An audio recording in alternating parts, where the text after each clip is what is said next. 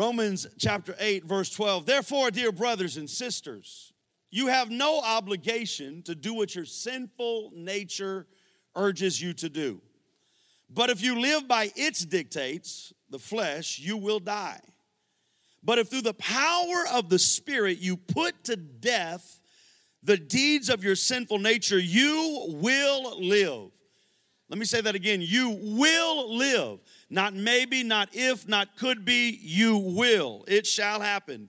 For all who are led by the Spirit of God are the children of God. Turn to your neighbor and tell him, I've got a Father that'll blow your mind. You may be seated in the presence of God. We've been now here for 5 weeks. I believe this is our 6th session on the Spirit-filled life. And really wanting to break down a lot of our thoughts on the power of the Holy Spirit in the Old Testament, Holy Ghost in the New Testament. But there's so many of us that think of the gift of the Holy Spirit as speaking in another tongue, and that is the evidence, but it is not the purpose. We need the Holy Ghost every day of our life. You're going to need the Holy Spirit at your job. You're going to need the Holy Spirit to stay married. You're going to need the Holy Spirit to raise kids. You're going to need the Holy Spirit not to let your mind go crazy. It is God's Spirit in us, the same Spirit that raised Christ from the dead, that now quickens and makes alive our mortal bodies. It is living with that Spirit. And so we're not going to play a whole lot of catch up, but I just want to jump right back into verse 17. And remember the last chapter, or the last few verses of chapter 8, and we're walking through all 39 verses, and we'll get to the mid-20s tonight, that all of the most famous verses in Romans chapter 8 are towards the end. But you cannot live in those promises of God unless you are filled with the Spirit of God and you're allowing that Spirit to make decisions and to govern your life every day. Verse 7, this is what the Bible says. And since we are His children, we are His heirs. Aren't you glad that you are not just a servant of God, but you are a son of God? You are a daughter of God. Last week we talked about heirship. We talked about that for an inheritance to be passed on to an heir, that someone has to die. And that someone was Jesus. And Jesus is the only man on the face of the planet that wrote a will that said he has to die for it to be executed. And so he died. And then 3 days later he rose again to enforce and make sure that his children, you and I, receive the inheritance that he died to give us. God's children means that we are God's heirs. Slaves don't get an inheritance. Slaves get a wage. And if you are slaves, the Bible says the wages of sin is death. So slaves work for wages, and that wages is death. But sons are birthed out of relationship, and the sons and daughters of God have an inheritance that is not only in front of them, but remember, Jesus 2,000 years ago, he already died. And so he died so that we don't have to wait to heaven to get the inheritance, but you get to have the inheritance in November of 2023. And that inheritance is healing. That inheritance is authority, power, anointing, joy, peace. Every good and perfect gift from God is in that inheritance. Wages is what we have earned, but inheritance is what God died to give us. Together with Christ, we are heirs of God's glory, of His splendor, of His majesty. The Bible literally calls us joint heirs with Jesus Christ. But then it goes on to say, but if we are to share His glory, we must share His suffering. Now, this is something that most preachers would not preach on. They want to get back to verse 28. Verses 38 and 39 and verse 31. Those popular things that we love to put on the refrigerator. I doubt that anyone has the verse that talks about suffering on their refrigerator. But I'm here to encourage you with this, church. Suffering will not always last. Suffering is, you're able to handle the suffering not because of who you are, but because of whose you are. The reason I can handle the suffering of 2023 is because I've got a Spirit of God in me that will not let me lay down and will not let the suffering overcome me. And if I could just be plain and brutally honest with us, Christians in the Western world don't really know what suffering is. Suffering is not someone saying something mean to you on Facebook. Suffering is not someone blocking you and your number to where you can't have access to them. Suffering is not somebody treating you bad at work. When you look across the oceans today and you see what is happening in the Middle East, there is real suffering for the people of God. And I'm not here to say that our life is free and our life is easy, but I'm here to say you ought to thank God that you are sitting and standing in the greatest country on the face of the earth. And though she has her problems and we have our problems, I will gladly share in the suffering because he allows me to share in his glory. And I have a spirit that is greater, and you have a spirit that is greater than the suffering. When life is not fair, church, God is faithful. I'd rather have faith than have something that is fair. Verse 18, yet while we suffer, what we suffer now is nothing compared to the glory he will reveal to us later. Realize that what you are going through now, the pain, the sacrifice that you are making in 2023, it pales in comparison to the glory that is set before us. Remember, Jesus endured the cross because of the joy that was set before him. While he was on his way to the cross, he was already thinking about resurrection. And I need somebody in the room today that you're going through a season of suffering. There's some glory in front of you, and I promise you, if you will keep your eyes on Jesus, you will outlive the suffering and you will step into his glory. Verse 18 says he does it to us, not in us, not for us. Some of the prayers need to change for the rest of the year and not be always, God, I need you to do this for me. I need you to do this for my family. Some of our prayers should be prayed, God, I need you to do this to me. I need you to do something to my mind, to my body, to the way that I'm conducting my life. Verse 19, for all of creation is waiting. That all of creation, that's the who. Who is all of creation? That is everybody on the planet. They don't know what they're waiting for, but they're all eagerly waiting for something in the future.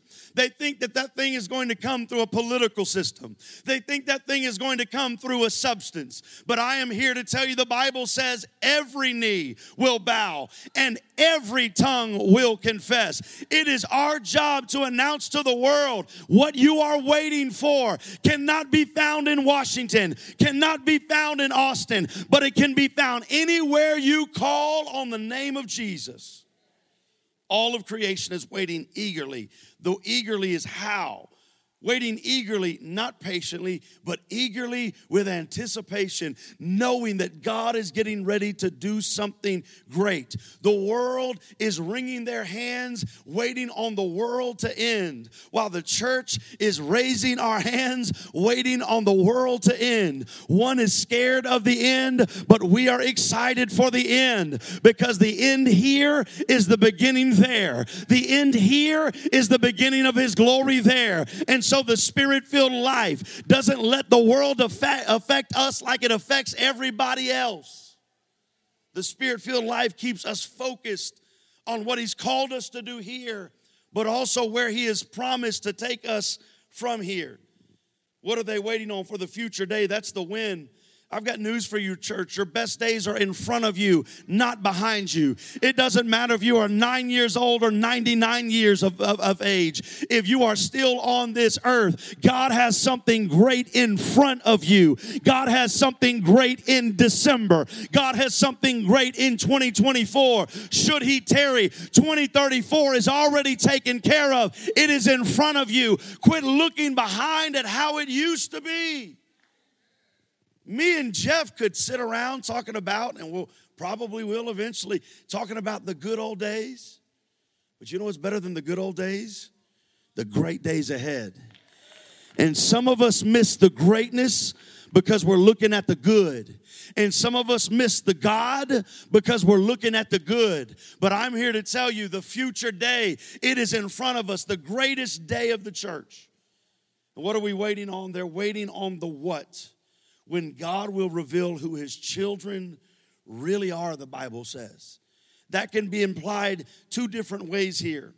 That God is getting ready to show which people are for real God's children. Because you know everybody that calls him father ain't his child.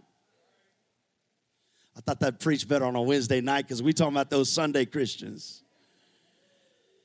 Everybody that calls him daddy, everybody that says Abba, they're not his child. They might be servants, but remember, we're no longer servants. We're sons.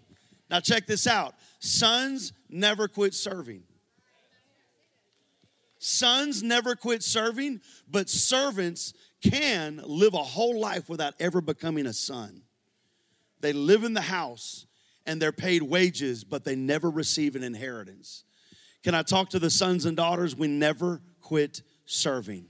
We never quit. And can I say that's so much bigger than Wednesday night and a team at Living Way. Serving God is every day. Serving God is listening to his voice. Sister Tammy told me a great story about her granddaughter Zoe, who's six years old.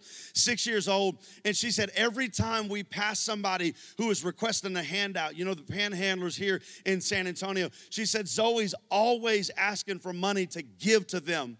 And I gave Zoe $10 a couple weeks ago because she made straight A's on her report card and had 100 in her Bible class. And every Wednesday night, she comes from across the road, and I meet her right here, and she tells me her scripture from memory. She's learned 75 scriptures in the last year and a half. But back to my story, she said, Grandma, she said, that lady wants some money. Do you have any money? She said, I spent all of the money Pastor Brandon gave me on makeup. I need your money now. Kids love to spend our money, praise God. And she said, I got $5 left from the restaurant we just ate at. She said, all right, give me that $5. Can I give it to her? And she gave it to her, but before she handed it to the woman, she said, can I pray for you? 6 years old. A 6-year-old that knows she's a daughter of the King. A 6-year-old that doesn't know that most 6-year-olds don't do that. A 6-year-old that doesn't know that age is just a number.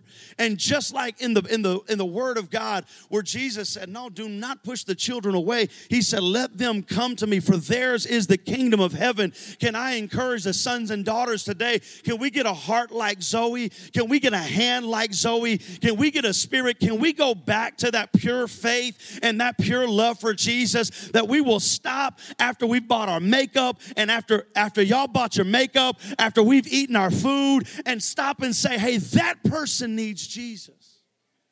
That's a spirit-filled life. Oh, I speak in tongues. Awesome. That's great. But I know some people who speak in tongues that never talk about Jesus.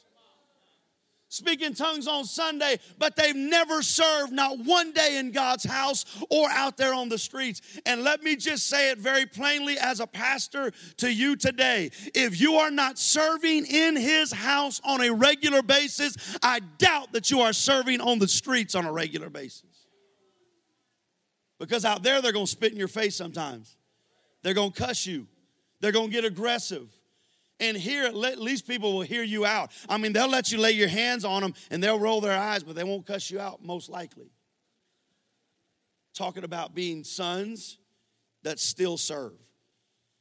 So he said that God will reveal who his children really are. Who are the for real God's children, the for real children of God. Number two, it could be implied when he says God will reveal who his children really are.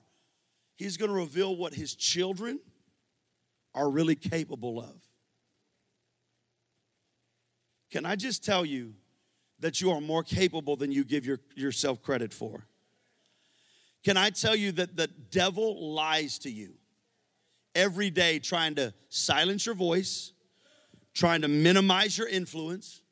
But can I remind you that Peter writes that we are a chosen generation, a royal priesthood, a holy nation, a peculiar people.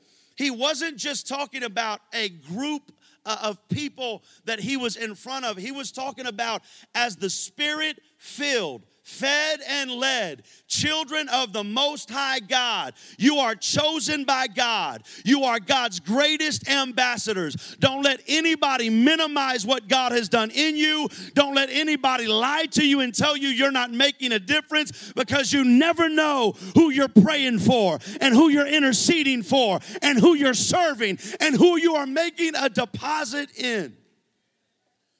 Could it be the next great pastor of America is filling up his gas in his car next to you?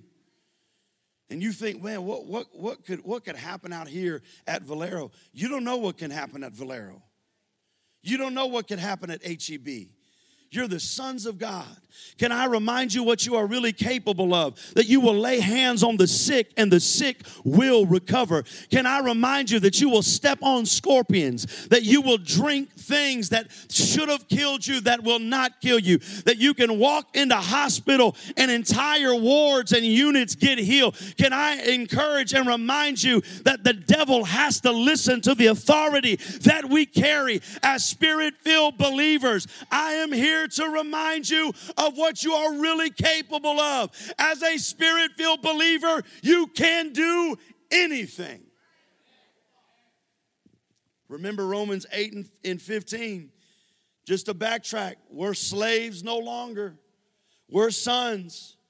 We're not living that way any longer. Verse 20, against its will, all of creation was subjected to God's curse. You ever read Adam and Eve's story in Genesis chapter 3 and you get mad at them? Come on, man. Ladies, all of you should be mad at Eve and Adam. It's the reason you had 18 hours of childbirth. It's the reason you had to have a C-section, because of their decision. However, can I just tell you, if Adam and Eve hadn't sinned, the other two they would have put in the garden would have. Because the flesh can't help itself. And when God says, do not do this, and then the enemy comes in and says, oh, God just doesn't want you to be like him. Go ahead and eat that one fruit. Go ahead and take one bite. Can I tell you that your flesh without the Spirit of God can never make the right decision over and over and over again? It is eventually going to slip. However, now that we have the Spirit of God, not only in us, but it has filled our life, now you have a reason, and now you have a way to wake up and remind the devil, I'm not Adam and I'm not Eve. I was born after the cross. I've been to the cross. I've been to the Jordan River to be baptized, and I've been filled with his Spirit. I am not Adam. I am not Eve. You are if you haven't been filled with his Spirit. You say, well, Pastor, I come to church. The problem is, see, anybody with a pornography addiction hasn't looked at pornography since you've been in here. Which, number one, and this is kind of a weird illustration to use here. Number one, it means you can control it when you're in the right place around the right people.